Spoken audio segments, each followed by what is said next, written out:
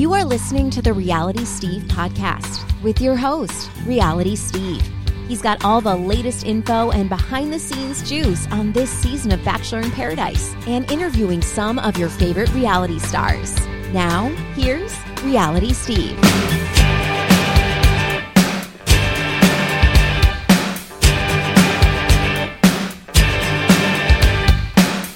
What's up, everybody? Welcome to podcast number 369. I'm your host, Reality Steve. Thank you all for tuning in. Fun show for you today. We've got Suzana Somers at Bachelor Data on Instagram coming on to talk about all the charts and graphs you see on her page, what all of them mean, what you're able to deduce by certain charts and graphs. A lot of talk about Bachelor in Paradise, a lot of talk about Golden Bachelor, her visit to Las Vegas recently, kind of a recommendation for The Sphere, if you haven't heard about it or attended it. She has a lot of good things to say about it. We get into all of that, and we'll touch on that momentarily. So your daily roundup is up, and it's been up for a couple hours right now. We talk a little bit more about the Bachelor in Paradise couples. We talk about the fact that I only spent a couple minutes on it because me talking about it doesn't do it justice. You have to go watch Dave Neal's video from yesterday. The latest. I want to say it's the latest in the Clayton-Laura Owens case, but it's only latest because this email has been found in court documents. But this email was sent to Clayton well before she ever went public with the story, when she went public to The Sun and said, here's the deal. I hooked up with Clayton. I am now pregnant with his twins. Here's everything that's happened. That was what, a couple months ago, maybe 2.5 months ago? Well, apparently before any of that took place, Laura Owens sent Clayton an email and laid out a, relationship plan that she wanted to take place before she ever decided to go public with this. Basically, give me a chance, give us a week together, and let's see how it goes before we make any rational decisions on what to do with this child. I mean, like I said, me verbally talking about it does not do it justice.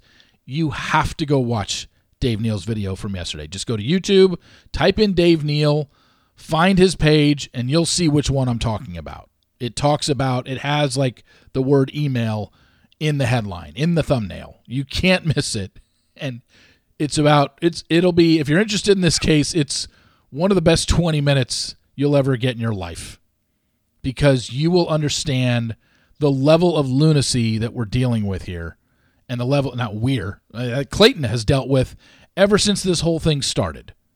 You just got to go watch. And then you're going to be like, of all the things that we've heard about this case, this one might take the cake. And then you know what? Probably next week there's going to be another story that we hear about, or something that she says or she does, and it'll take the cake again. Like, it is unreal. I cannot believe another human being wrote this to another human being that they had hooked up with once to try and get them to, date them? Hook up with them again? I don't even understand the mentality of someone who would write this. Well, I kind of do now, considering what I've received in the last 2.5 months from her, but you got to go watch it. You got to go watch it. It's like an 8-step email. 8 different things that need to happen before she goes public with the story. This was, so probably back, I don't even know what the date of this email was, probably July-ish, maybe August. I can't remember when the story first hit The Sun. I want to say it was August or September, but this is unreal. It's the most unreal thing I've ever encountered in Bachelor Nation, and I say it all the time. It's the craziest story in Bachelor Nation, and nothing even comes close to it. And I know a lot of people have wanted to stay away from it. I know other podcasters are scared of talking about this because, we don't have any balls.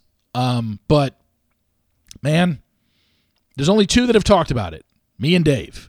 Dave's even talked about it way more than I have. I think because his medium allows for it. My medium, there's just too many things that you would need to see, and it would be easier to follow on YouTube. But every time there's some sort of new development, I have brought it up. And I've certainly given you my thoughts. I mean, I have not held back on what I think of this woman. My opinions of her, my opinions of everything that initially came out in the Sun article, my opinions of everything that she has sent to me since then. I mean, this is my own dealings with her, and I've not held back whatsoever. You know that. But, man, it just seems like there's something new every few days, and it's just like it makes you slap your head and roll your eyes even more. It's incredible. It's unexplainable. It really is. Go watch the video. YouTube, Dave Neal. Go find the video from yesterday where he talks about Clayton's accuser's email. I also, on the Daily Roundup today, talk about Survivor last night, which was the ultimate just, hey, let's give somebody the overconfident edit so when he gets eliminated at Tribal Council, it's a good shocker to him. I think if you've watched Survivor long enough, as a fan, you kind of saw that one coming. The challenge last night, talked about that on the podcast. It was quite frustrating because I don't know when Johnny Bananas decided to play the sympathy card. He's not even on this season, and yet he's been a topic.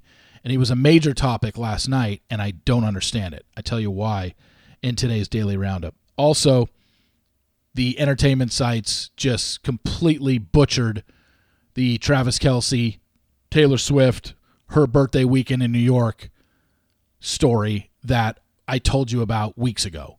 Because these entertainment reporters don't seem to understand how football teams, the NFL, football practices work.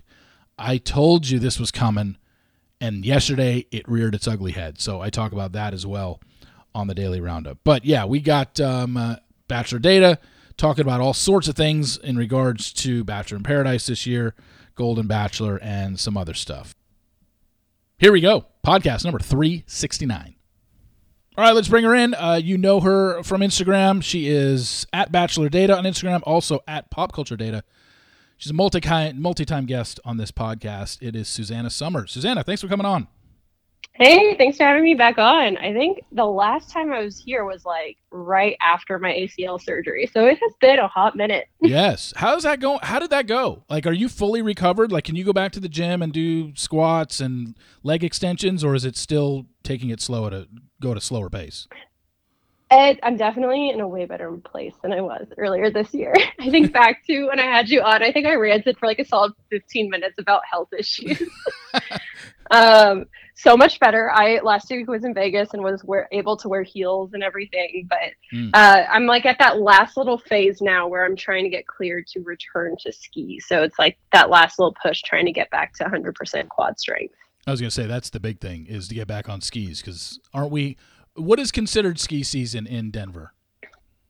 The mountains normally open around Halloween, which my accident last year was like the second week of November. And honestly, like, I just don't think I'll ever ski that early because the big problem with my ski accident was just, it was an out of control idiot that because there wasn't much open on the mountain yet, because there was a good amount of snow. It just, they hadn't opened enough yet because there weren't enough employees that it just, the idiots get funneled in with everybody else and increases your chances of danger. So I think for me in the future, I probably won't start skiing until like end of December, early January, just moving forward period. Gotcha.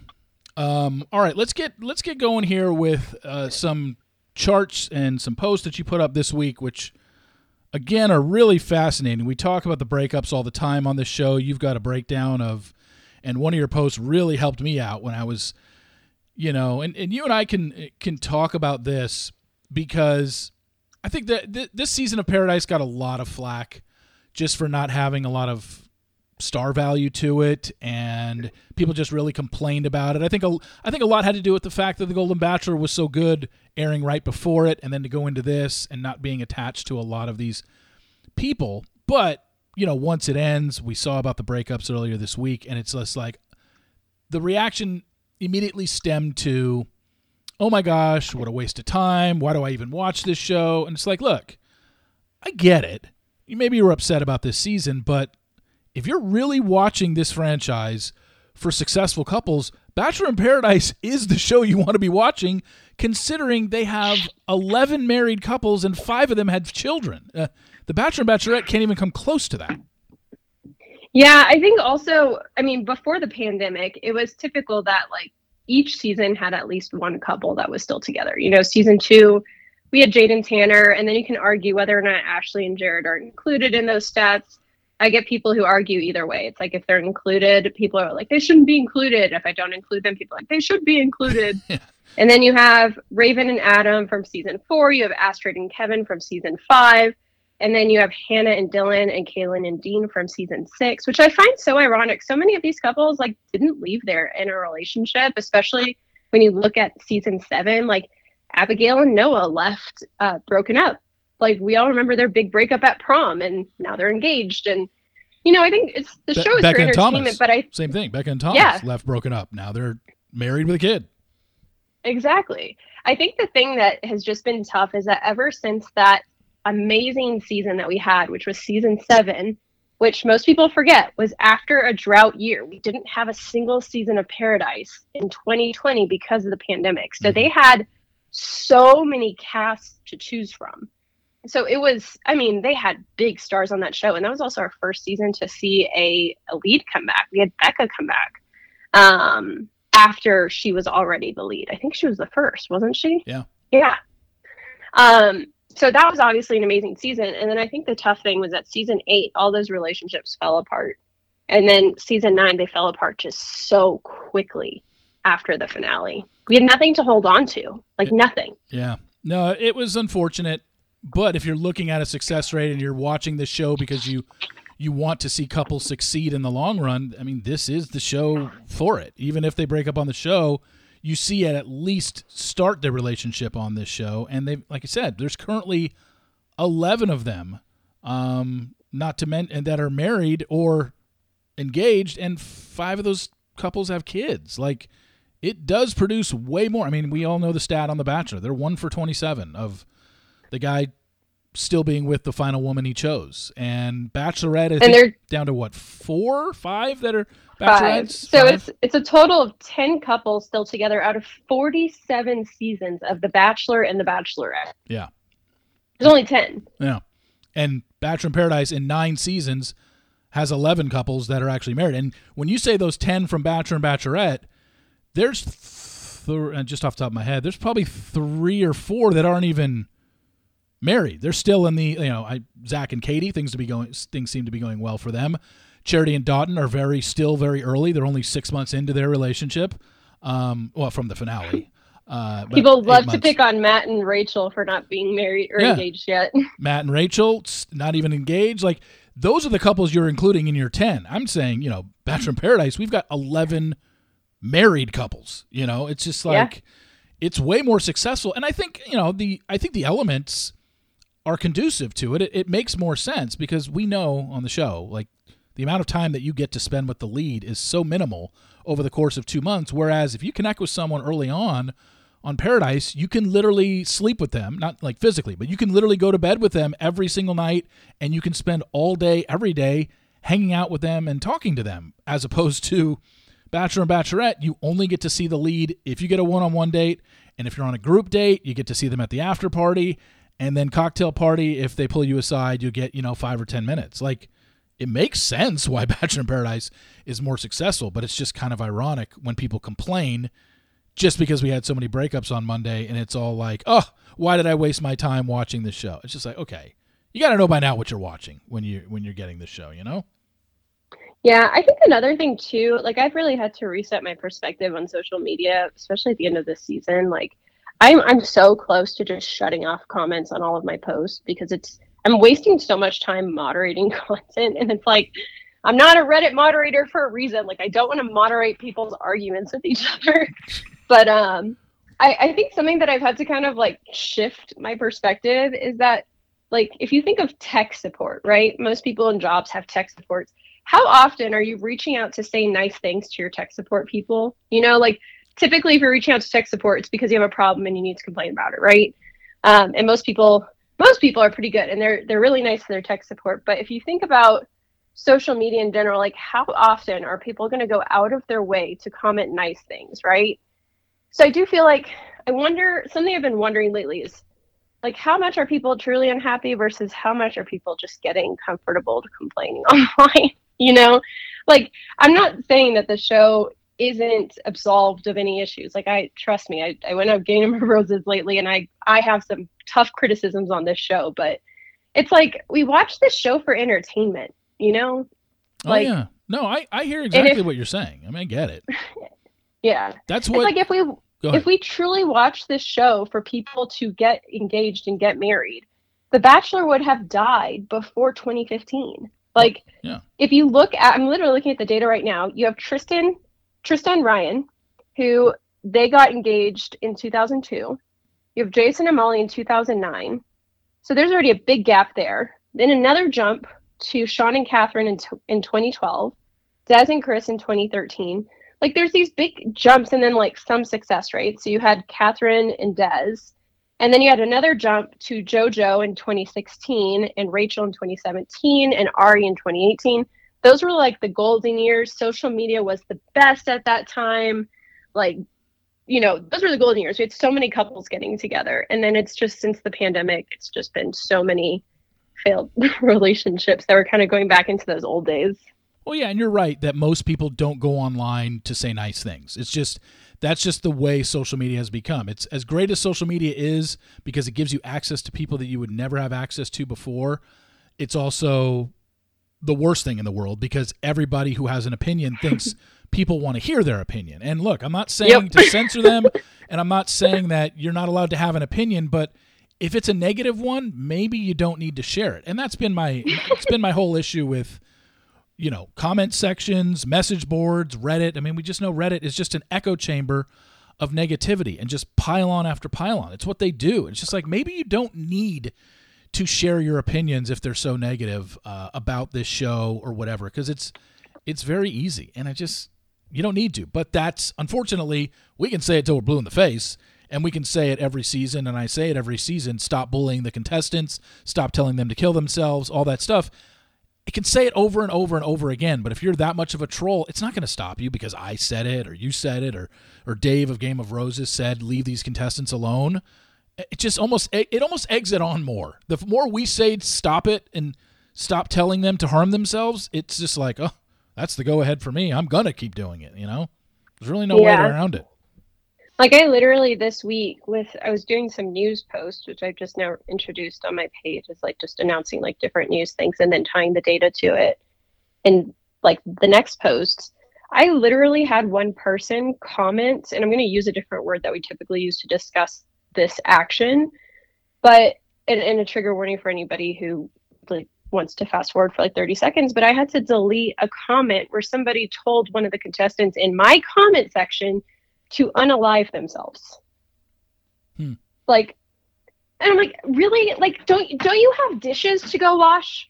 Can't you find literally anything better to do with your life? Anyways, I could rant about this forever, but yeah. I do think this season of Paradise, there's definitely room for improvement. Like, their editing was not great. And in hindsight, like, from everything that I heard, the thing that had me scratching my head the most with the edit was, from everything that I have heard regarding the final 3 couples that we had, was that 2 of those couples I had been hearing for a while broke up a while ago, like shortly after filming. One broke up. It was what I heard was Aaron B and Eliza broke up a while ago. And then Kylie and Avon, things were not great between them for a while. Like, I've been hearing that for a few months. So in my head the whole time, I'm watching this season and seeing the edit that they're giving Kat, and I'm just scratching my head being like, they're your only successful couple. Like, producers, what are you doing? Like, what are you doing for the sake of your franchise? Yeah. Yeah, it's just like... you should be giving them a hero edit so that people want to root for this show. Why are you hitching your wagon?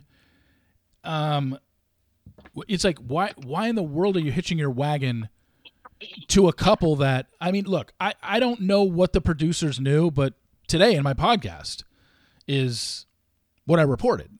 Aaron and Eliza were done literally from the second they left Mexico, and it was mostly Eliza's doing. Like, apparently she did him pretty dirty, and I don't know the exact number, but I think, from what I was told, you could probably count on less than 3 fingers how many times they even saw each other since they left Mexico. Like, they've been done since July. And so for them to even focus anything on that, I mean, you got to show the engagement. It did happen, but, all season long, all you're doing is showing Kat in a negative light.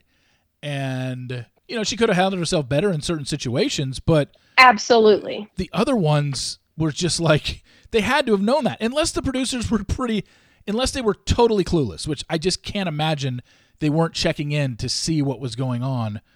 The Kylie stuff, while it might not have been great for them for months, they were together Friday afternoon, the day after the finale aired, and then a bunch of women run to Kylie and tell them, oh, by the way, I didn't even know you were together with Avon because he didn't tell me you were. I've been with him. And that's why she released the post 24 hours after the post saying they're together. So she, and she just, ended it. So, I mean, the whole thing is just so bizarre. So bizarre. Yeah, this was definitely a head scratcher of a season. I'd also heard that there were some bigger names that were wanting to go on this season, but producers just wouldn't play ball with negotiations. Money. So came down to a money issue that they weren't just going to fork over what these. And look, if I'm a contestant, and I'm going to put myself out there, because we now know what putting yourself out there on this show means. As great as you might think your edit is, and as great as you think you act on a show, you're still at the mercy of the editors of this show, and you have to deal with negativity. And maybe these people going in are like, look, if I'm going to put myself out there, I want X amount of money to deal with it. Like, there's a price. Everybody's got a price for something, and apparently producers weren't willing to meet it, I guess. Yeah, I think there's also some other important parts of that contract that really restrict them in terms of like what they can do after the show, in terms of like the influencing and like also just the muzzle that they can have on these people afterwards, and what they can and can't go on to things and say. And I think that it's a shame, because these are the stars of their show. Like, the producers, nobody knows who the producers are. We know who the contestants are, and I think the producers need to realize that these people are the ones that are going to make their show, and they gotta play ball with them more. It's like, you don't see like ABC Disney telling Dancing with the Stars contestants that they can't go on podcasts or they can't do ad deals. Like, can you imagine? They wouldn't be able to get anybody good. And I think, I'm working on recording a much longer video, so I get lots of questions about Instagram followers and the decline of that versus ratings. And everybody, their first tendency is always to jump to, oh, well, the problem with the show is that people go on the show for Instagram followers. And that couldn't be further from the truth anymore. Like, the data just doesn't back it anymore, that none of these people can really make a living long term on social media anymore. Like, it just isn't a thing anymore for most of these contestants. And it's not even just like the influencing deals or whatever. It's also, brand deals, marketing, podcasts, all that stuff. I just don't think we know how it was in the Hannah Brown years versus now. I mean, it is completely dried up. I mean, there were the days where all you had to do was get to the Final Four and you were looking at mid 6 figures in followers. Now it's not even close. I mean, I can't remember off the top of my head. I know in the moment, you and I were talking about it during charity season when we got down to charity's Final Four, and we're just like, oh my God, look at these guys' followers numbers, and we're at the Final Four, and like 2 of them, I think Xavier and maybe it was Xavier and Aaron, hadn't even hit like 20,000 followers, and we're literally watching hometown dates. It was something ridiculous, right? You remember that? Yeah, but I mean, it's not even Final Four. If you look at the all cast average, so you look at everybody who was on each show. Okay, so Colton season, night 1, all the way up to the winner, everyone. And you average how many followers they gained while on the show. Okay, from their starting amount to like a week after the finale or something around there. The average gain in followers on Colton season and Peter's season was over 200,000 followers. And that's for every contestant. 30 women. That's averaging everybody together. It includes the Maddie Pruitt, the Hannah Ann's, but also it includes the night one eliminee. Everybody. Yeah. And then if you look at Matt James' season, that average dropped to 100,000 followers. And then Clayton's season dropped to 57,000 followers. Zach's season dropped to 40,000 followers. And those are Bachelor seasons. So the majority of the cast are the majority of the people on the screen, 99% of them, are women. And women gain more followers on this show than men. So looking at those numbers, like, it's a pretty big drop. And it's dropping much faster than the viewership is. So if you look at like the percent drop from year to year, ratings are going down at a slower rate than Instagram follower counts. So that's a number of reasons, but in short, Instagram's dying. TikTok is king right now. And I know a lot of people listen to this and they're like, that's not true. I don't use TikTok. And it's like, okay, but most people are these days. Yeah. And it's not my data to say that. Like, that isn't just The Bachelor. This is data from non-reality TV worlds that I'm sourcing that from. Yeah, and I think it's, I haven't really gotten into the TikTok thing. I started it for a while, then I was just like, I don't know, too much work. I was just like, I don't want to keep making videos every day. It's a ton of work. It's a lot of work, and it's not easy to keep producing content on the daily that is, funny, interesting, informative. It's just not easy. I think. And here's the craziest part. TikTok and the people who are creating on TikTok are pulling away from TV shows as well. So if you think about it, human beings only have 24 hours in a day. I wish we had more, but we only have 24 hours in a day. About 8 hours of that, 6 to 8 hours, goes to sleeping. And then there's another huge chunk that goes to commuting to work and working. And then you're only left with so many hours in your afternoon and evening for your family, for dinner, for entertainment, for showering, etc.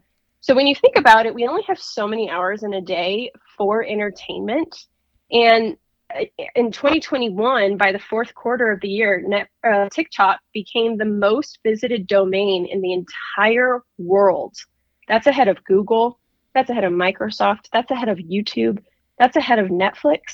Everything became the most visited domain in the world. So now TV shows are competing with TikTok. So Bachelor, remember when streaming became a thing and it was like Bachelor's competing against Netflix now? Oh, Netflix doesn't care about Bachelor anymore. They're competing, trying to get people off of TikTok to go back to watching their platform. Well, the other thing that you and I had talked about was, you just said it right there with how people complain that, people just want to go on the show for influencers. Well, they just gave us a show where clearly women over 60 aren't interested in the Instagram world.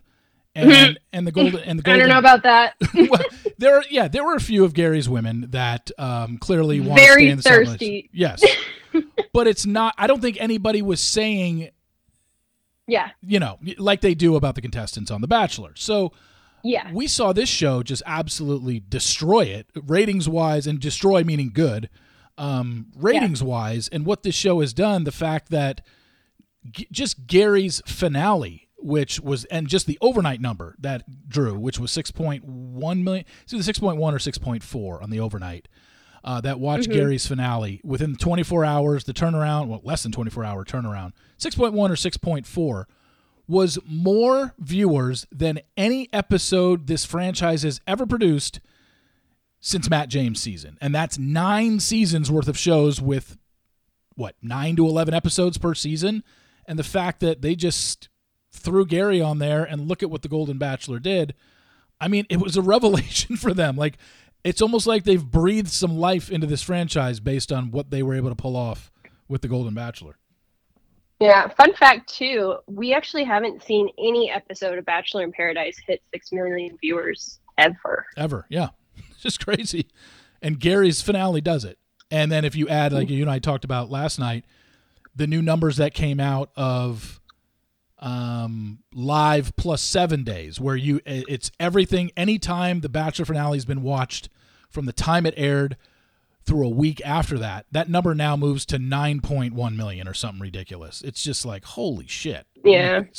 It's a big deal. And, probably means they're going to do Bachelor in, I don't know if they're going to do a Golden Bachelor 2 or just go to the Golden Bachelorette route. I would think they're probably going to go Golden Bachelorette, but obviously nothing's been announced. They would never announce that next season what it's going to be until we get to March and Joey's finale airs, because they still have a Bachelorette to announce. They're not going to announce a Golden Bachelorette or a Golden Bachelor before they announce their next Bachelorette. It just takes away from it. I just don't see that happening. Just like we didn't get Golden Bachelor announcement until when?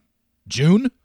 Why is everyone thinking they're going to announce the Golden Bachelorette now when Gary's season filmed in the month of August? Like, we're 7 months away from a Golden Bachelor or Golden Bachelorette season even filming. Why? They're not going to give us the lead 7 months early. It's just going to die down. It's going to be like, okay, people might talk about it for a couple of days, but then it's going to go on the back burner for 7 months because I'm not going to see it for a while, unless they change up their whole schedule and, I don't know, get rid of Paradise. And I don't know, maybe that's a possibility. Maybe they get rid of Paradise and replace it with the Golden Bachelorette or Golden Bachelor. I don't know.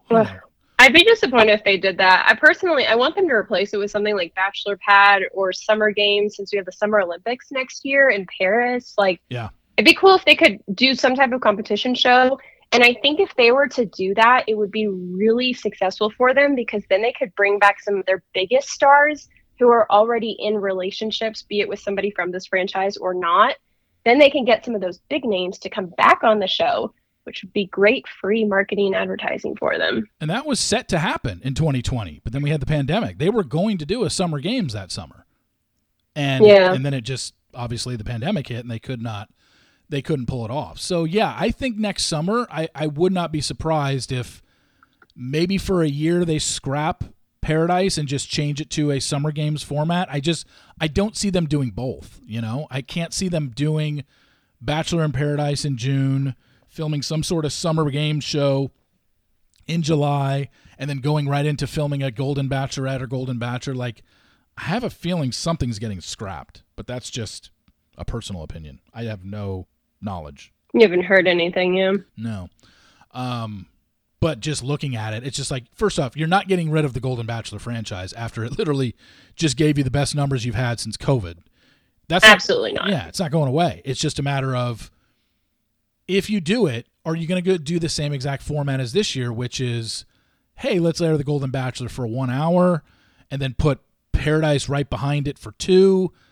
I think that hurt it. I think that hurt it going to Thursday night, Bachelor in Paradise. Maybe you keep Bachelor in Paradise on Monday nights and put Golden Bachelor or Golden Bachelorette, keep that on Thursdays. I don't know. I think that hurt it. That was definitely a big mistake this season, was having Bachelor in Paradise after such a wholesome show. It was like whiplash watching it back to back. Yeah. You're watching Gary talk about, these women talking about having worn a wedding dress since, my wedding day, and getting all emotional about it. And then 30 minutes later, we're watching a poop baby. It's just like, come on. It's just so ridiculous. So one of the recent posts that you did a couple days ago or yesterday was your Instagram report in the top 16 Instagram growth from Bachelor in Paradise this year and the bottom 16 Instagram growth. What was the biggest takeaway you got from it? I don't know if Wells is coming back. I'd be shocked if he came back, honestly. I mean, he lost followers this whole season until literally a day or two ago. I don't know if this show is benefiting him anymore. They hardly showed him on this season as well. So I would be surprised if he came back. That was my biggest takeaway. I mean, these numbers were not totally unexpected. Rachel getting tons of followers. Jess was also up there, which she very much deserved because she is playing both platforms so well. She's doing Instagram well, but she is really embracing TikTok, which is getting her followers from multiple generations. And then, it's been our biggest people all season with the most screen time. It was Rachel, it was Kylie, it was John Henry, it was Jess, Brayden, Olivia, Kat, Eliza, Blake, Mercedes. And then pretty much everybody after that was kind of, their follower counts were pretty irrelevant compared to these top folks. I need to look. Oh, I was just going to ask you. Well, this is season 9, episode by episode screen time. I was going to ask you who had the most screen time this year in Paradise, and in the back of my mind, I was like, it had to be Olivia. The girl was all over our screens, and she won. She had 60 minutes of screen time. Kat had 55. They were the leaders, and then Brayden was Ooh, did I put out the final report yet? I have a. I'm looking at Paradise Screen Time Season 9, episode by episode featured screen time. You posted it a week ago, so yeah, this must be it, right? This is all. This is all the episodes. Yeah. So Olivia at 60 minutes, Kat at 55, and then Braden at 40. I mean, Olivia and Kat were so far ahead of everybody else in screen time this year. And look at Olivia, a night one girl from Zach's season. That the second she went down to the beach, that first episode we got to see her. I'm guessing nobody even knew who she was. Put out episode 9. I actually just updated with episode 10 this morning. So the final counts of who had the most screen time, it doesn't change too much, was Kat in first place, Olivia in second place, followed by Kylie, Braden, Aaron B, Rachel, Eliza, Jess. Where's that post? What's the title of it? I have not posted it yet. I literally put it together before our phone call. Oh, you haven't posted it yet. Okay, no wonder I couldn't find it. Because I was looking for something with a title of screen time, and the first one I came across was that one. So basically, in the last episode, Kat surpassed Olivia, which makes sense because Kat had a full overnight date. Olivia was gone once she was eliminated, and Michael decided not to continue the relationship. Kat had a full overnight date and a full proposal that she had to do.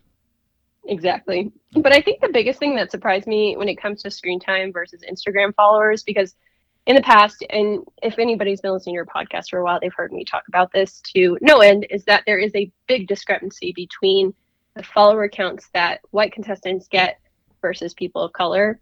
That being said, this season, we have been seeing some great Instagram follower counts from people like Kylie.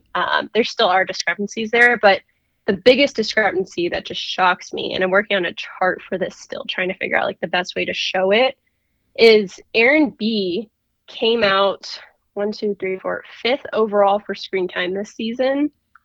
And then when it comes to most Instagram followers gained for the entire season, he wasn't even in the top 15, was he? He is 16th. 16th, yeah. Yeah. So that discrepancy is pretty bad. So I would say that there are some improvements being made in terms of who this audience is choosing to follow, but the discrepancies are still very much there. But it also goes to what you say, that most of the people who do gain followers from the show are women. Instagram is much more geared towards women in general. So yeah, I mean, I'm looking at largest all-season gains that you posted, and of the top 12, only 4 of them are guys this season. It was John Henry, it was Braden, it was Blake, and Tanner. And John Henry was 3rd, Braden was 5th, Blake was 9th, and Tanner was 12th. Of the top 12 all-season gains this year, 8 were women and 4 were men. It's like it's the way it's always. And if I went back to your past seasons, I'd probably see the same thing. In terms of largest all-season gains, probably 2/3 are women. Yeah, and it's that's expected. Like nothing about that really surprises me.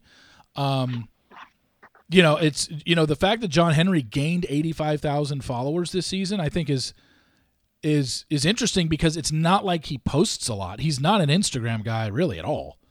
He doesn't talk very much either on the show. Yeah, so it's not like. And I don't think he's going to use it for any sort of gains. We just saw their breakup announcement, and then we saw what he posted in defense of Kat and what she posted since then. It's not like he's going to take these $85,000 new followers and try and monetize it. The guy's an underwater, I was going to say diver. Welder. But oh my God, I wish he did. And I've spoken about this before. I've messaged some contestants being like, have you considered starting a TikTok? Because let me tell you, I would love to see videos of the work that he does. That sounds so interesting to me that I want to follow that, but I don't see him making content either. Yeah. I mean, to make videos of him underwater and welding, he would have to literally hire a professional camera crew. He can't just take his phone and turn it around and strap a GoPro on your helmet. It's not that hard. I'm so fascinated. I just love following the most random TikTok accounts where I learn that type of stuff though. I mean, back when 2020 hit and I finally bit the bullet and made an account begrudgingly, TikTok was just all people dancing, but no, not anymore. My Yeah. feed, I learned so many interesting things on TikTok nowadays, and I do fact check them before I believe them. But man, what I would do so many people from this franchise, I've just been like, man, like we've had interior designers, and I'm like, you should make an account. That would be so interesting. I want to learn interior design from you. Like your house is beautiful that you've showed us. Like some people just aren't interested in making that content. So I wanted to kind of skip ahead and talk about Joey's season real quick. The women of Joey's season have not been able to go public yet on their Instagram. My guess is they're not going to be allowed to until ABC officially releases the cast. Last year for Zach, it was January 4th. So it looks like we'll probably get it first week of January again this year. But we're able to, are any of these women's TikTok, you cover their TikToks as well, and you follow them, or at least find out if they have one and write their numbers down. Are their TikToks all private too as well, or no? Some of them are, some of them aren't, but we definitely have some big follower accounts on TikTok this season that have me very excited. Now, I know some people are going to be rolling their eyes, but hear me out. It is so, so important that this show start to embrace, number one, Gen Z. Like, we need to get Gen Z watching this show. If you like The Bachelor and you want it to continue to stay on our TVs for years to come, this show has to embrace Gen Z. They have to. So casting people who are already making good content on TikTok is only going to benefit them. We have, let me see, 1, 2, 3, 4, 5, 6 women who already have really, I would call them pretty decent sized followings on TikTok.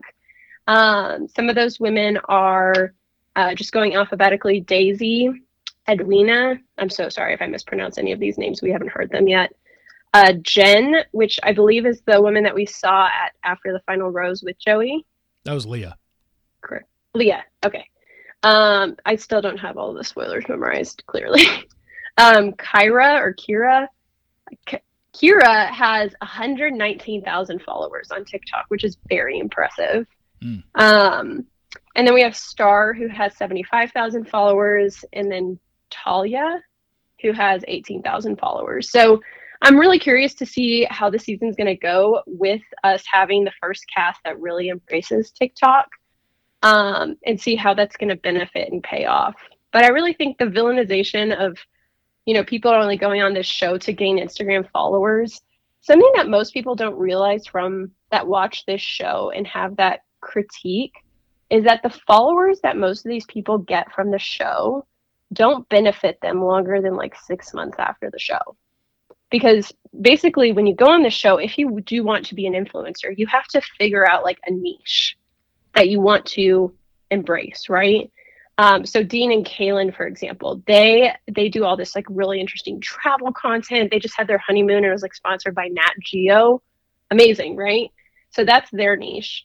But it's really hard to pivot your audience that you grow on reality TV and bring them to a new niche. So I think there's definitely still going to be that criticism of like, oh, they just want to be famous. But in this day and age, as opposed to before the pandemic, it is so easy to become a content creator these days. Like, look at my account. I was working a full-time job that was literally killing me, and I was able to grow Bachelor data in addition to a job that was killing me. And I was able to quit my job and do this full-time, right? So you don't have to go on reality TV anymore to become a content creator. And I would honestly argue that it's easier to become a content creator by just doing it yourself versus people who just go on this show. And then as soon as they're in this fame and this limelight, they're having to figure out how to use their phone and video editing software. And they're just not going to have as good of a chance as instead of just growing your account from the beginning with good content and bringing in your audience to the niche that you're in, if that makes sense. I don't know if you know the answer to this. Maybe you do. How do the GRWM videos do? Get ready with me. Get ready with me? I see those all the time, and I'm just like, okay, plenty of women get ready and, do their hair, do their makeup, and so many of them do videos, and it's just like, how do you distinguish yourself when so many other women are doing it? But I see it on TikTok. I see it on Instagram stories all the time, and these women are monetizing it because every time they're putting on mascara, they're showing the brand and attaching a link to it of where you can get it. It's like, That's got to be good business, right? Yeah, I mean, it all comes down to storytelling. So a lot of people, they'll see the Alex Earls of TikTok and they'll be like, oh, she makes a get ready with me every day. And she got famous and now has like 5-6 million followers because of it and gets flown out all over the world privately.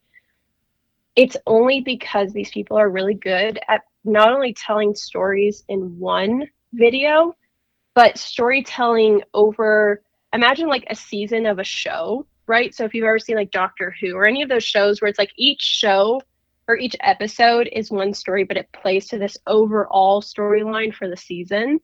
It's the same thing on TikTok. If you're doing Get Ready With Me, or if you are a content creator that reports on pop culture news, like whatever you do, things only pop off when there's a good story to back up what you're sharing. So what a lot of people make mistakes with is like the Get Ready With Me's is that they're like, oh, well, it works for Alex Earl, it's going to work for me. No, like you have to be intentional about the story that you're telling. So Alex Earl is like a big TikTok star, and she was this girl that was in college in Miami, and everybody was living vicariously through her. But what she was doing in her Get Ready With Me's is that each Get Ready With Me was telling a story of what was going to happen that night. And then people were waiting bated breath to see the video that she would post the next morning from her night out. And then in her next Get Ready With Me, there was something in that video that everybody wanted a follow up on. So even as of lately with her NFL guy, her boyfriend from the Miami Dolphins, like it's just these overarching storylines that get people coming back to you and building that community based off of your stories. See, that's interesting because when I come across a Get Ready With Me, whether it's on TikTok or Instagram, I'm just on to the next video because I'm not a girl. Because you're a guy. Yeah, it doesn't interest me. So you're saying that when they're, see, I just thought they're like, hey, when you put this mascara on, put this much and lightly do it here or whatever. They're not doing that. They're literally telling a story of maybe something that happened to them that day, or if they have a family, something that their kid did. Like they're keeping people involved about their life, and it's not just about the makeup itself. Exactly. It's they drop these little bits and it's very quick. It's very short. Imagine like for you, if you watch the NBA, right? Imagine you could watch a day in the life of one of your favorite NBA players, right? That would be interesting for you because you already watch them every week playing all these games that you want to see what goes into all of that. And then what a good player would do, there's actually, I think he's on the Celtics. My boyfriend was telling me about this. I'm so disconnected from this season of the NBA just with my tonsillectomy that I just had and getting back into all the reality TV stuff. I have not seen enough NBA this season. But there's this really awesome guy from the Celtics that is popping off because he's doing all of this TikTok content. And I was able to watch some of his videos. And it is just so interesting how he's storytelling.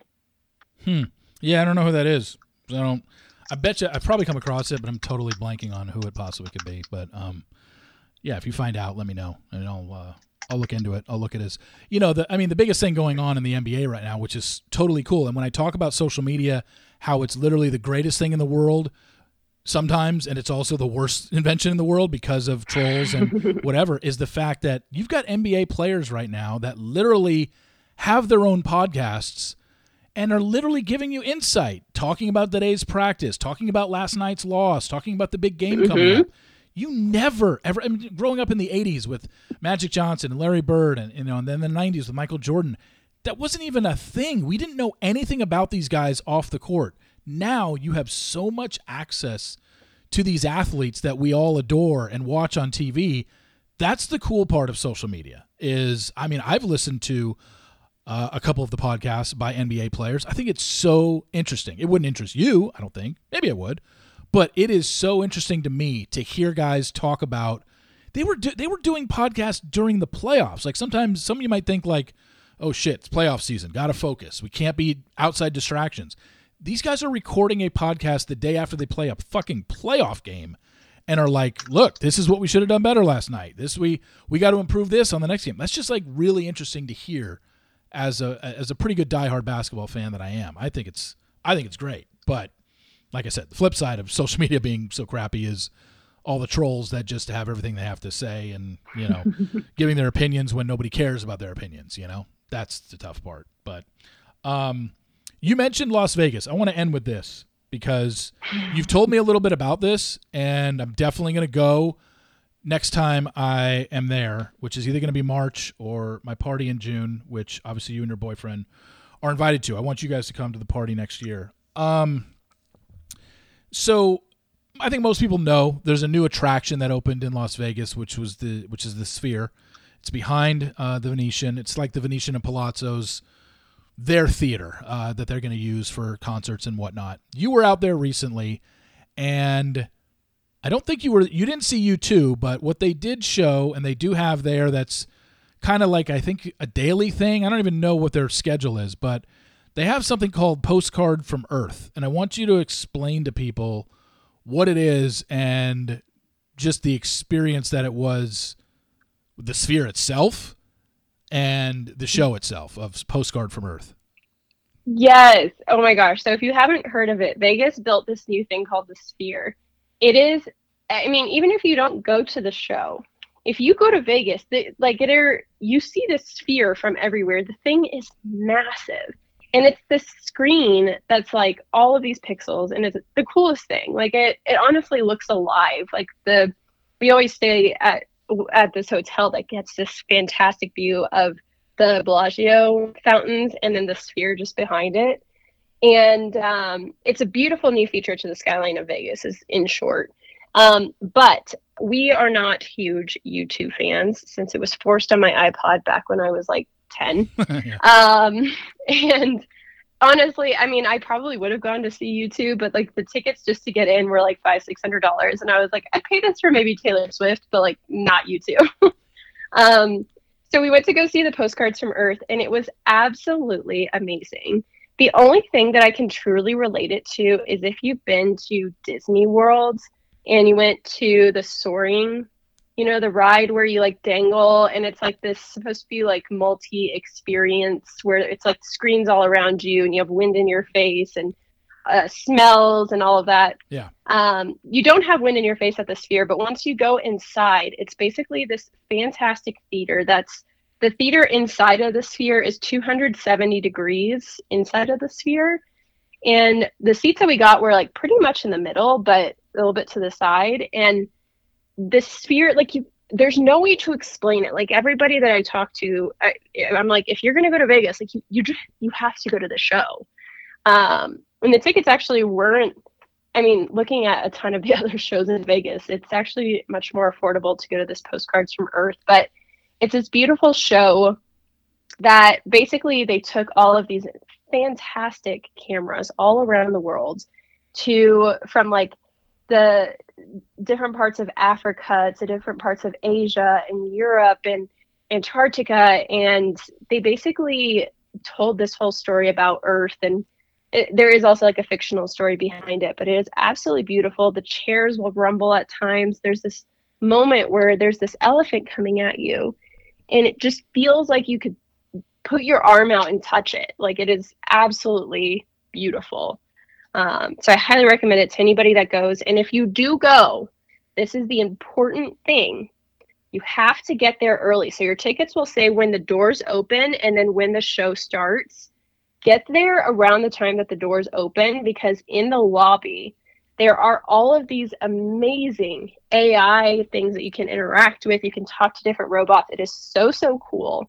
And if you are afraid of heights or if you have any vertigo, you can talk to the staff there to ride the elevator up, because I will say the escalators, I wasn't looking over the sides when I was going up to my seat. Yeah. No, I've heard nothing but good things about Sphere. There's rumors about who the next musical act is going to be, because as far as I know, only U2 in terms of music has performed there. There's rumors about a Beyonce residency, a Harry Styles residency. There's rumors. They haven't officially announced anything yet. That's all it is rumors. But one thing that has been announced for any hockey fans, the NHL draft in 2024 is happening at the Sphere. So that's a thing. But musical guests is what they're going to bank on, and that's what they're going to try and obviously, draw people in with. And the Sphere is going to be big names. They're not bringing in anybody that's a mid-carder or, on their way up. They are only going to go after, I would think, big names, especially if we're hearing names like Beyonce and Harry Styles right now. Like, it makes sense. It's definitely, you go on TikTok, you could see so many people's videos of U2. I remember that opening weekend. I was on TikTok and just fascinated by all the videos people were posting of their concert. And the crazy. videos just don't do it justice. Yeah. Honestly, it's like trying to send somebody a picture of the mountains if you're like in Colorado or anything like that, and you take a picture and you're so disappointed with it because it just doesn't show how amazing it is. It's the same thing with the Sphere. And I would also recommend, if you do go to the show, there is a way to get there if you go in through the Palazzo, the Venetian. There's actually like a whole indoor walkway. So if it is raining, take that route. But we were at the Wynn that night, and then we walked over from there, and it was so cool walking up to it from the outside and like seeing as you get closer and closer how the details of the Sphere change. Personally, I liked walking over from there more. Interesting. Yeah, I think, when I was watching the TikTok videos of the U2 concert, the one thing that was interesting to me was I almost felt like, I don't know if people have been to AT&T Stadium here in Dallas where the Cowboys play, but a lot of people that go to the game watch the giant screen, the LED screen on the scoreboard rather than watch the actual game. And I noticed when I was watching U2, it was like, it seems like I wouldn't spend a lot of time watching the band, and you don't really need to watch them. It's not like they're doing cartwheels on stage or anything. They're just singing their songs. But in the background, the giant Sphere screen, like you said, with all the pixels, is showing content. And it's showing stuff that's, again, really cool. And it's almost like people are paying attention to that and, I don't know, not paying attention to the band, but do you need to pay attention? All you need to do is hear the band. So, I don't know. That's the only thing I got from it was it's like, wow, I think I would be so immersed in watching what's happening on the screen than watching what Bono's doing on stage, Yeah, I think that's what we were just like, I don't know if we're going to pay all that money to go see U2, because honestly, when we were there, your head is constantly going back. And I mean, you can honestly just watch the show looking straight forward, but my head was just looking everywhere in absolute awe. And I still just couldn't figure out how they made a round surface such a beautiful and perfect screen. Yeah. Like I couldn't figure it out. Yeah. And there were moments in the show that like my breath was just actually taken away. Like it was really, really cool. Yeah.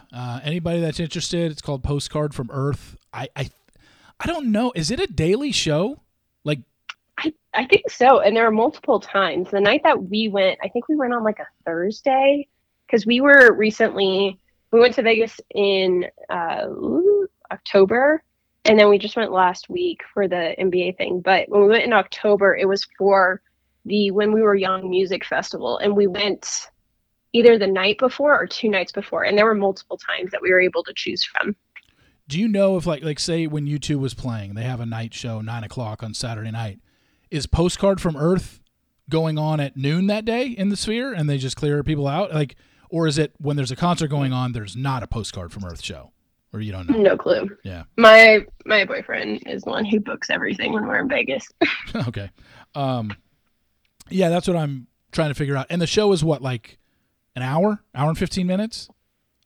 Yeah, I think it was an hour 15, maybe an hour and a half. But honestly, when it was done, I was like, I just want more. Like, yeah. I didn't feel time pass. It was a great experience. It was kind of like going to Absinthe. Like, it's one of those that like you are just happy to be there, and you don't realize how much money you spent or anything. You're like, I'm just happy. Was it narrated, or is it just taking you through? Is someone narrating it like a documentary? Yeah, I think, was it Morgan Freeman? Oh, maybe it was. From Earth. I was in so much awe that I can't remember. I think it was who was it? But there is a narrator. Okay.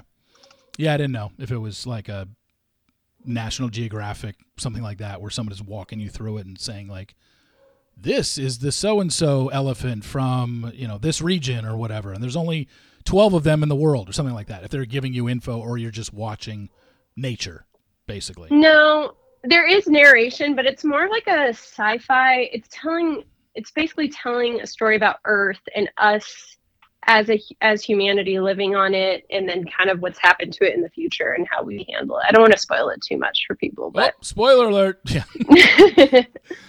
Okay. It's great, though. Yeah. Suzana, thank you so much for coming on. You can check her out at Bachelor Data, at Pop Culture Data on Instagram. She's got all your charts up, everything you need to know about this season of Bachelor in Paradise that just passed us, with Instagram reports, all season gains. We talked about the screen time stuff. It's all there. So go check her out there, Suzana. Again, thanks for coming on. Always love having you on. Thanks for having me. You got it. Talk to you later. Bye. Thank you so much to Suzana for coming on. Hope you enjoyed that last 5 or 7 minutes about the Sphere. Anybody else that's seen it, please drop me your suggestions or what you thought of it, because I've heard nothing but great things about the Sphere itself, the postcard from Earth. Hey, even if you went to the U2 concert, let me know how that was in terms of, was the sound good? Did you find yourself not even caring about the band on stage and you were just watching the giant screen behind them? But yeah, let me know what you think. And again, Suzana's great to have on this podcast. She does excellent work at Bachelor Data and Pop Culture Data. Some of the charts she puts out, and puts them out so early, like right when stuff ends. I'm like, you're amazing. And how you do this screen time stuff is up within like 15 minutes of the episode ending. It's crazy. So thanks again to her for coming on. Thank you for listening. The Daily Roundup is up. Go check that out. Sports Daily is up. If you're interested in that, check that out. So for Suzana Somers, I'm Reality Steve. Thank you all for tuning in, and I will talk to you tomorrow.